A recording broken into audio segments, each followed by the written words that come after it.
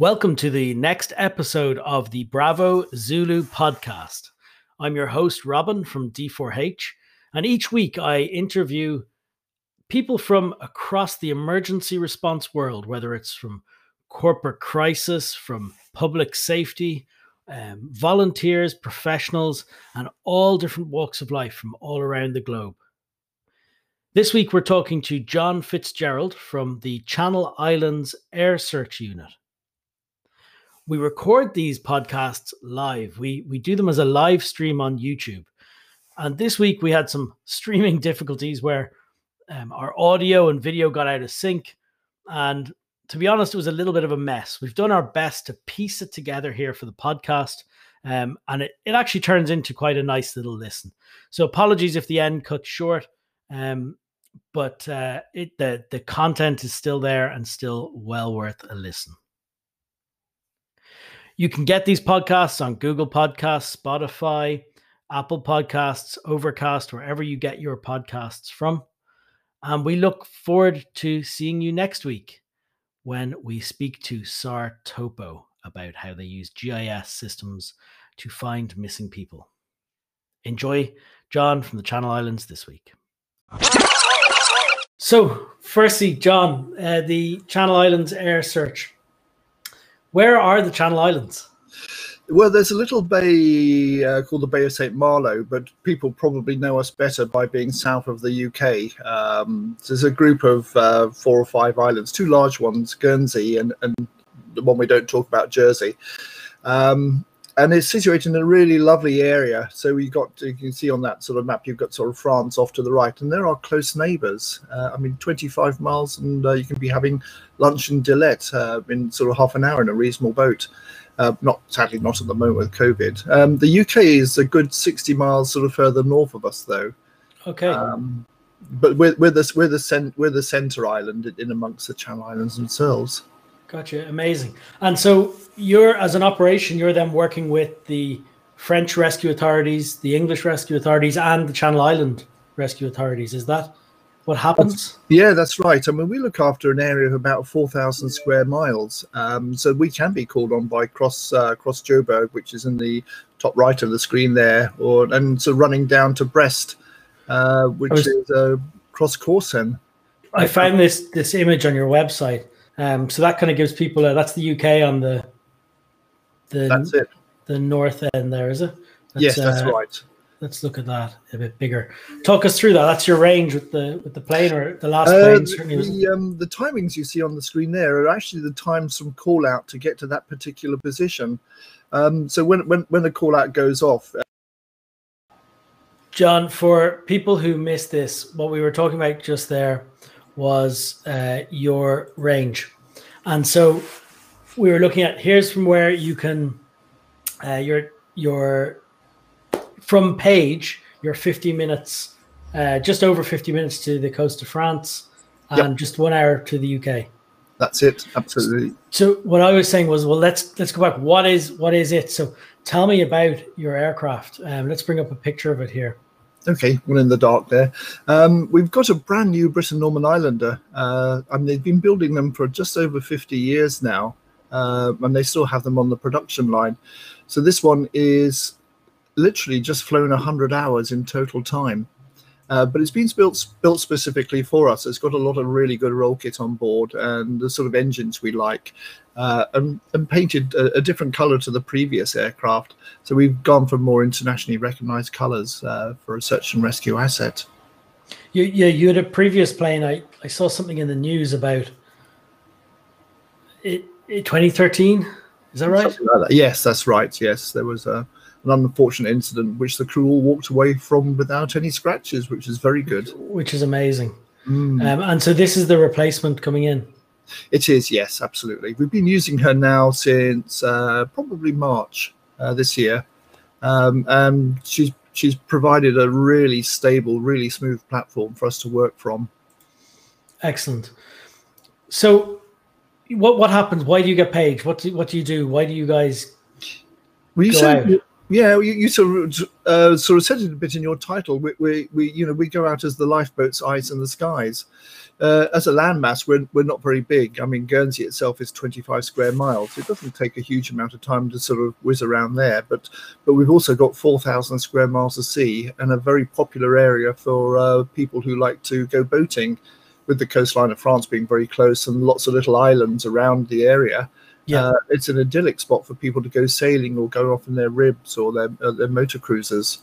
Not so much this year, but there's also a lot of people out there who enjoy paddleboarding and kayaking and adventures, lots of sea swimming as well. and so, talk me through a call out. How do you are the team staged anywhere? Are they at home? Yeah, we are all volunteers. We all sort of have our own sort of day-to-day jobs to do. I take photographs. I've got one who's an insurance broker. We've got a few pilots for the various airlines over here. So people come from all over the place. We just look for an enthusiasm to sort of be part of the team, Okay. and a willingness to sort of take part in the training. But from the call out, and we used the Everbridge system, which our local government subscribed to, and we sort of form part of that. So we get called out via that, and nothing is really more than 10 minutes away from the airport over here. As I say, the island's 25 square miles, 7 miles by 5 miles, in a bit of a triangle. So getting here is quite quick. If it's a nighttime chat, we have to wait for the fire brigade and we have to wait for the air traffic in both the islands to come in and activate the control zone. But during the daytime, we can leave pretty much as soon as we're ready with the aircraft. And so, imagine this picture now: a team are arriving, or the crew are arriving. What makes up the complement of the crew? We take 5 on board. It's a single crew aircraft, so just one pilot. Yeah. The person sitting next to him has a little bit of training in working with the checklists to help the pilot. So okay. he'll read out the checklist, and the pilot will confirm what he's doing. Behind him is what we call the search director. Now he has 2 computers in there, one which has some mapping software and one which has the radar, and they can be swapped around. So the one you can see with the map on at the moment can also show the feed from the thermal camera that's sitting underneath the nose of the aircraft. And so I think that tell me about that camera now. I think I've got a picture here of one of the older. That's the older plane. Yeah, that's the Inframetrics Mark III, Quantum Mark III that we had. We've now sort of progressed, and we're using a Westcam MX10, which is sort of a few generations beyond this one in its stability and the amount of information it gives. I mean, one of the nicest bits about it's got an internal management unit, so it tells you the distance, the height, and the exact location of what you're looking at. Gotcha. So for people who are just listening on audio, they can picture it's like a ball underneath the sphere underneath the aircraft. Yes, and it'll rotate around. It can move up and down, and then you've got the multiple cameras in it for day and night. Yes, absolutely. So it's got infrared, it's got full color, and it's got what they call a low light camera as well. So if I'm would you call them the search manager behind the pilot? The search director, yeah. The search director. They're able to look at that camera. What's the zoom like on that? What are they? It's difficult to quantify. It says it sort of does a 300 times zoom. Now that's in their terms, but we can sort of zoom right into people a mile away and sort of pretty much fill the screen with them. So I think I've again off from your website here, an example of a FLIR image of a. That's it. So down at the bottom right of there, you can see the distance. I mean, that one was probably quite close, just under half a mile away. And so you're out there. What's your brief? We've turned up at the base. What information are you told? What are you asked to do?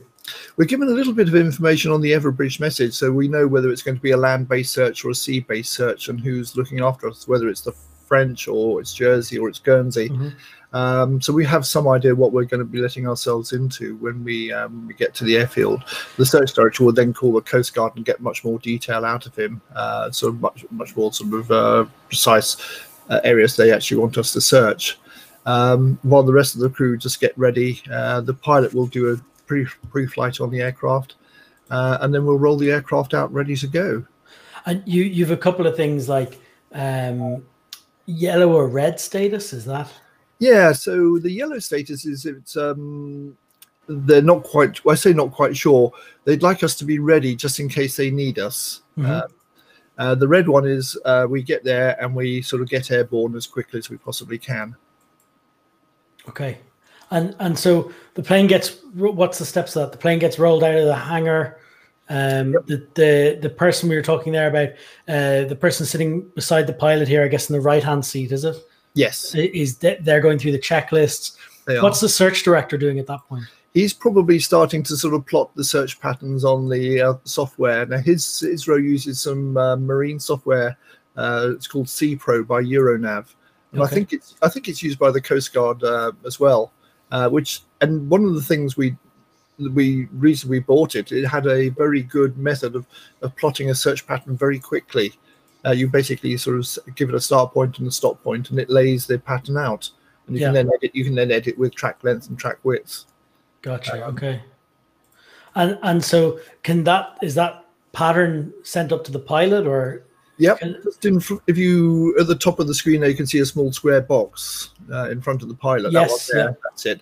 That's basically just a repeater, a marine repeater. But what it will do, it will give him a distance to go to the waypoint and a cross-track error, as well as a course to steer.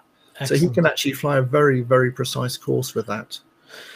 So our course director is doing that. They're planning the pattern. I assume, are they navigating as well, or is that elsewhere? Only in the respect that they're making sure that the pilot is following the search pattern on his map. But they're also communicating with whoever's tasked us to go out on that particular search. Okay, so they're doing the communications. You're all on headsets with internal comms. Yes. Yeah. So when I come back a little bit further in the plane, and these are great photos for everyone to see. I think the audio cut there earlier, I was thanking Thierry for the idea of this, of putting in photos when we're talking through it. So if you are listening to the podcast, jump on the YouTube version if you'd like to see any of the visuals. So what's this seat? We're back again. We can see here the pilot. We can see the person sitting beside the pilot who's doing the checklist. We can see the search director. And now another part back in the plane. What are we looking at? That's it. So we've got what we call the P5 seat, which is where the flare operator sits. So the bottom screen is the feed directly from the camera, and the screen above holds a different sort of mapping software. It's the CartNav software, or the Ames HD by CartNav. And I have to say, it's one of the best bit of mapping software I've ever come across. It's so responsive to work with. You can do so much with it. You can put any form of mapping or charts on it that you want to. In this case, we've got an Admiralty chart on it, and we've overlaid it with a Monge grid. And what are they doing in that seat? So basically, they just control the camera. And you can control the camera from the hand controller that comes with it, or you can control it with the mapping software. So if you can see an AIS target on that screen, you can click on it and the camera will swing round onto it. Excellent. So you can touch the map on the screen, and the camera zooms in on that point and gives you a visual, which is fantastic. So does that overlay with radar or anything as well, or? No, the radar's a separate unit, and at the moment we've been looking at trying to work out whether it will integrate with it. But the radar we use doesn't have the right signal to go to our software to be able to translate the information. Gotcha. Okay. But probably the more sophisticated radars are no problem at all with that software. So I think we've covered 4 roles. Who's the 5th? The chap in the left-hand seat next to the flare operator. So he is basically one of our observers. So pilot, search director, and 3 observers. Yep. So front right, and rear left. The rear left has got a bubble window he can look out of, so he can look right underneath the aircraft. And forward of him, he also has a flare chute. So we carry smoke flares for daytime, and they have a burn of about 3 minutes. So if we're out at sea and we see something we want to come back to so relatively easily, we can just fly a pattern and drop that smoke at the right point. How do they get dropped out? There's a chute. There's a flare. There's a tube built into the floor of the aircraft, and it's basically sort of the flare hangs there on a pin, and there's a plunger, and you just push it down and it ignites it and drops the flare. Oh, excellent! So they're preloaded under the aircraft. No, Or we no? load them manually as we need them. From inside. Yes. Yes. Yeah. Okay. And Excellent. at night time we carry an LED strobe, which is not only does it flash SOS in red, which is visible from 6 to 10 kilometers, but it also has infrared LEDs in there, so we can see it with the thermal camera as well. Wow, brilliant. Yeah, it sounds excellent. And so what's your mission would be? I mean, what are the typical missions? Missing person, missing ship, vessel sinking, get over and get a visual. What kind of tasks are you doing? It could be all sorts. I mean, more and more our searches are becoming land-based now, with what they call people of concern. Mm-hmm. But we still do quite a lot of marine work. So we've had a ditched aircraft at the beginning of last year. We've had reports of aircraft crashing. But they weren't. It was just somebody misinterpreted what they saw. Just recently, we had what we thought were possible immigrants. A vessel had seen an overloaded boat, so we went looking for that. So it could be anything, anything. Wherever there's a life in danger, then we can be called out to it. Yeah. Have you seen many of the sort of immigrant vessels they're starting to appear in the news? You're just probably out of the way a little bit of that, are you? That have to be off course. Yeah, very much so. Thankfully, no. But we are aware that that's a possibility that may well happen, because we are really very close to the French coast. Jersey's even closer. It's only about 20 miles. Okay. They just don't understand the tidal streams around there, unfortunately. And what's it like working? I mean, in the difference with working with the French RCCs or the HM Coast Guard or Jersey or Guernsey. What are there differences in how they'd run missions? Maybe a little bit. I mean, obviously you've got the language, but they, the French do speak English for us, which is sort of very helpful. And they are very efficient. I mean, we've been over to the Coast Guard centres in France, and they're amazing places to see. The amount of equipment they've got there, sort of monitoring all the shipping going on. Yeah. It's becoming very, very sophisticated. But no, they understand how we work, and we understand how they work, and the two systems mesh together very, very, very nicely. When you go out to do a search, then, and you're coming up with that search pattern, so the computer probably does a lot of maybe that spacing and stuff. But what are you taking into account in the differences if you're looking for a person in the water or a vessel, or what are the differences in how you operate? With our waters, we've got a 10-meter tidal difference, so it's quite considerable. And we also have a tidal flow which can reach 6 or 7 knots on the extreme. So things can happen very, very fast out there. So you have to bear in mind what the wind is doing and what the tides are doing when you actually sort of create your search pattern, which side of it is the best side to start, bearing in mind what the sun is doing with the reflection on the water when you're looking out of the window as well. So the search director's got to sort of bring all these sort of things into mind to be able to cover the area as effectively as possible. And so do you fly at a different height if it's a larger object than a smaller object? I mean, how does that all work? How do you person in the water? That? Yeah, well, the person in the water, we can go down to about 250 feet. If it's a live shout. The current CIRA regulations brought in by CAA and EASA sort of make it more difficult to train below 500 feet. But we do have a derogation from that, so we can go down to 100 feet to drop a smoke flare, which can be a little bit exciting sometimes. Yeah. If we're using the camera for a search, then we'll sit at 1,500, 2,000 feet, which is far more comfortable. Is there any particular terminology to aviation, SAR, that others might not know? As in, do you have certain language for objects, for communicating internally? Is there anything that you have that might be a bit different? No, I think probably the only thing we do differently to what I heard from the Coast Guard, they sort of, if they find what they're looking for, they sort of say visual, visual, visual. We just sort of say contact, like that. So it's a bit more sort of brief. But it's a very defined word that everybody will understand. So if we see something in the water, we'll sort of shout out, "Go right, right, right! Contact to 10 o'clock." Gotcha. Okay. Yeah. Okay. Makes sense. Contact. To bring your crew up to sort of spec to go out, what do they have to do? I mean, if I join tomorrow, What do I go through in stages to get out in the air? Well, you're on a 6-month probation. We need to sort of find out whether you're going to sort of be part of the team and sort of show your willingness to join in with the training and go flying. We have some mandatory safety briefs. So we have a hangar safety brief. We have an aircraft safety brief, just so everybody understands exactly what's involved, where all the fire precautions, all the risks that could be involved in sort of walking around the hangar. You don't want to walk under the wing into the pitot tube because it'll make a nasty hole in you. And so they understand precisely what they can and what they can't do for their own personal safety. And in the aircraft as well, they're sort of given a very detailed guide over everything that's in the aircraft that relates to safety and the operation of the aircraft. Yeah.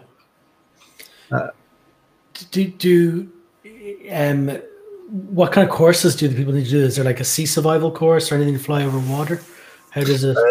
If those who are enthusiastic enough can do it, we try not to go in the water too much if we can help it. I've done it once, and occasionally we'll go and do a Dunker trip as well. Used to be able to. They might still be there, but I've not done that one myself, and I've got no intention of doing it. But there's some brave souls amongst the crew who've actually been there and done the helicopter crash simulations, and they've all come back saying never again. Very good. What does a normal training exercise look like for you then? A training exercise, I mean, some of it could be just geographical awareness because the Channel Islands have got lots of rocks and little islands all over the place. So it's nice to show them on a nice day where the Minquiers are or where the Écrahauts are, where the Paternosters are. And show them the various buoys. They might be said, well, we're going to be searching around the lower heads. So we go and show them all those sorts of places. We try and make it as constructive and as usable for everybody as possible. So the pilot will get his practice at flying search patterns and make sure he can actually fly straight lines and turn the corner properly. The search director gets his opportunity to train with the radar and setting up the navigation software.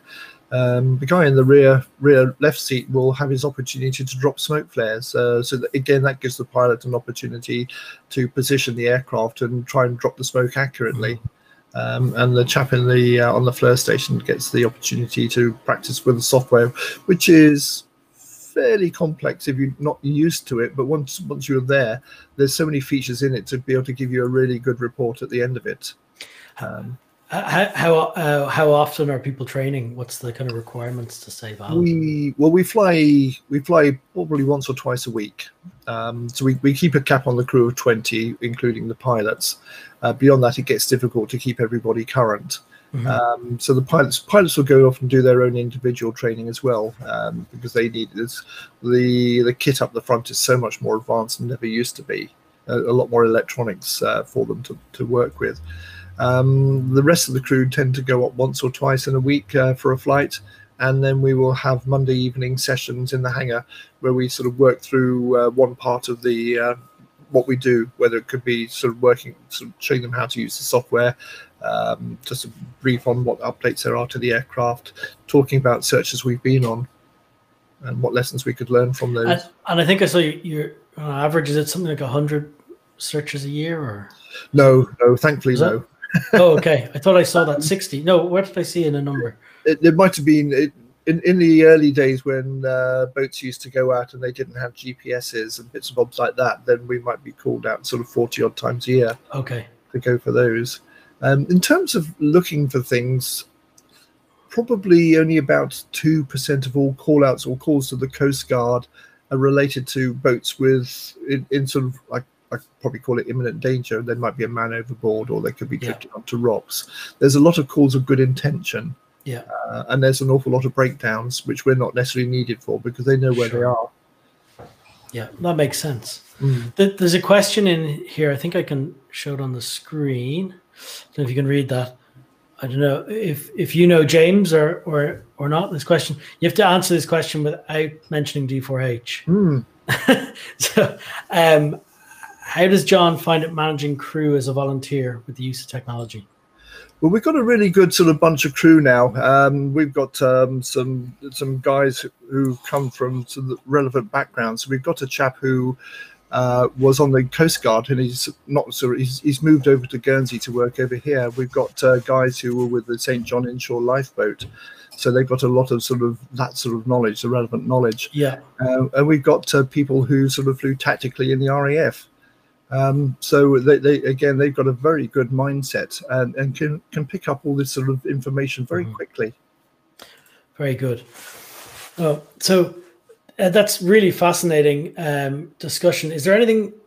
I've got one last question for you, which is kind of about the future of this and where does it go, and what technology we're going to see. But is there anything else that you think people might be interested in that I've missed?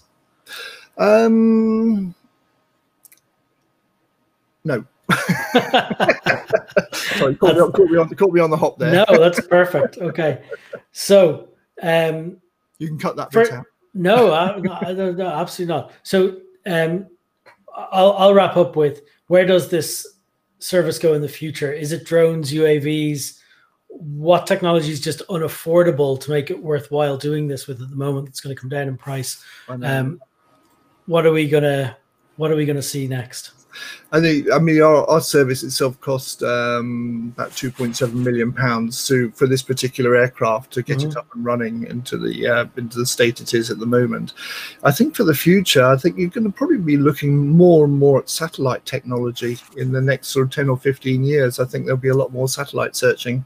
Yeah, they're using it for oil slick management at the moment. So they just look for the slicks on the sea and then send an aircraft out to it. And I think with the technology on board the boats, with their sort of SARSATs and COMSATs and the sort of communication technology, I think satellites will become much more to the fore. Yeah, that makes sense. I completely agree, and I think it's going to go down an automated route as well, isn't it? Of how to describe it, where it'll automatically look for the objects from the satellite rather than even humans processing it. I'm going to say you still need eyes out of the window on occasion. They're probably one of the most effective tools in a search. We got cut off there at this point in the live stream. But at this point, John, I was next asking John about how do they fund such a service. And he was telling me about the hard work of their fundraising division, who pieced together hundreds of thousands of pounds a year to keep the service running, not to mention purchasing the aircraft in the first place. That was a great listen. Join us next week. We're speaking to Sartopo about GIS software and how they use it to find missing people. I'm Robin. I've been your host this week. You can find the Bravo Zulu podcast on all of your favorite podcast hosts. Thank you.